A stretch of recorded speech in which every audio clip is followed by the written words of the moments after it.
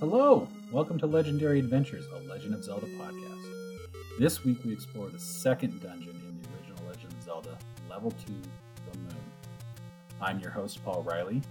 I am a Zelda fan, and in this podcast I'm exploring the evolution of the series by playing through each mainline Zelda game. No spin-offs, no multiplayer-focused releases.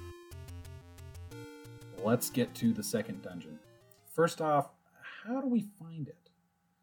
Players will find no in-game hints to its location. The manual, however, contains a map on pages 43 and 44. This map reveals that the dungeon is directly east of Level 1 the Eagle in a forest. However, the map is cropped in such a way that players will not be able to see the direct path to the dungeon. It's up to the player to explore and reach the area, or they could open the supplementary map included and use that to help them navigate to the dungeon. From the Eagle, players will first need to travel east one screen, then south for 2 screens, before heading east again for 5 screens. From there, players will travel 1 screen north, 1 screen west, and then 1 screen north again to reach the dungeon.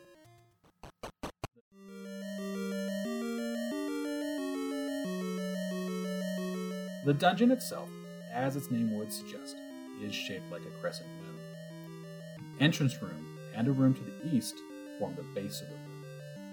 Just above that, players will find a row of 4 rooms that form the bottom curve of the crescent, and 10 rooms stacked side by side, 2 by 2, on the eastern edge of the dungeon to suggest the inner concave curve of the crescent. The final 2 rooms are offset slightly to the west to create the upper curve. This dungeon does not really offer anything different from the first one in terms of navigating and exploring. There are harder enemies to see, including some snake enemies referred to in the manual as rope. These dart quickly across the room once Link is in their sights. Players will also face off against what could be considered the series' first mini-boss. It's a giant worm called Moldorm. Well, at least it's supposed to be a worm. It actually looks like a series of fireballs that move through the room in a snake-like fashion, and each hit causes one of those ball segments to disappear until it's finally destroyed. Progression through the dungeon is fairly straightforward. The lower rooms that form the lower curve of the moon do give the impression of a more open structure. Upon entering, players will see exits to both the east and the north. Players can travel to the east and find a room filled with snakes.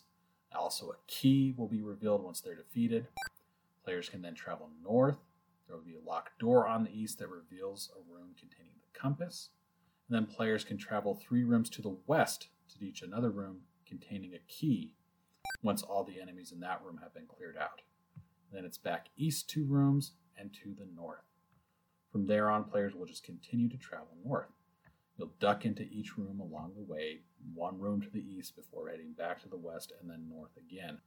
In one particularly difficult room, players will have to take around 3 blue gorillas while dodging fireballs from statues in each corner of the room. The blue gorilla is stronger than the standard gorilla. It takes more hits to go down. If successful, players will be rewarded with the tool hidden in this dungeon. It's an upgraded boomerang. Now, the inclusion of a second boomerang here is curious, as players just got the first boomerang in the first dungeon. To me, it suggests that designers were not thinking as deeply about the placement of items as they would in other games. Although I suppose this item is technically optional. Players will get a boomerang in the first one, and while this one is stronger, the other boomerang can work. So maybe that's just what they were thinking. Who's to say? I couldn't find anything that said one way or the other.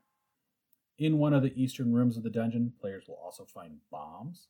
It's possible for players to find bombs before this point, but if not, the designers were sure to include them here because bombs will be essential for beating this dungeon. Bombs can be used to reveal hidden passageways, both on the overworld or in a dungeon. In fact, players can skip 4 rooms of this dungeon by using bombs to create alternate doors. They just need to place a bomb on the northern walls of the eastern rooms and continue straight forward, skipping the western rooms. Level 1, the Eagle, also included a few bombable walls, but the concept is taken much further here, and bombs are essential here, so it just seems more likely players will find the bombable walls here for the first time. It's really up to the player, though, to find these secret entrances through trial and error. Using bombs to create entrances is actually required later on in the game, and the map can give a hint on possible places where bombs can be placed to advance.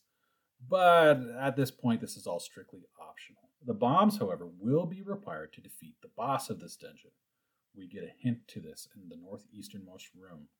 There's an old man inside who says simply, "Dodongo dislikes smoke."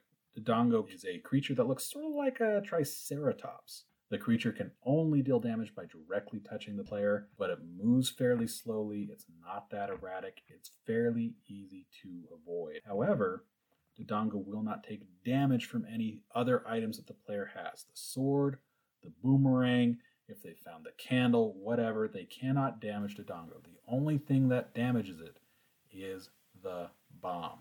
The player needs to place a bomb directly in front of the creature so that it swallows it.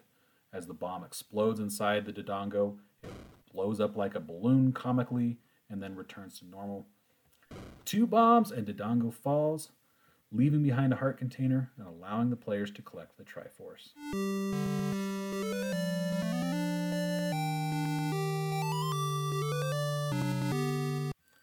Next week, we're going to head west and explore the 3rd dungeon in the game, the Manji. Please subscribe to follow along. I'm Paul Riley. Thanks for listening.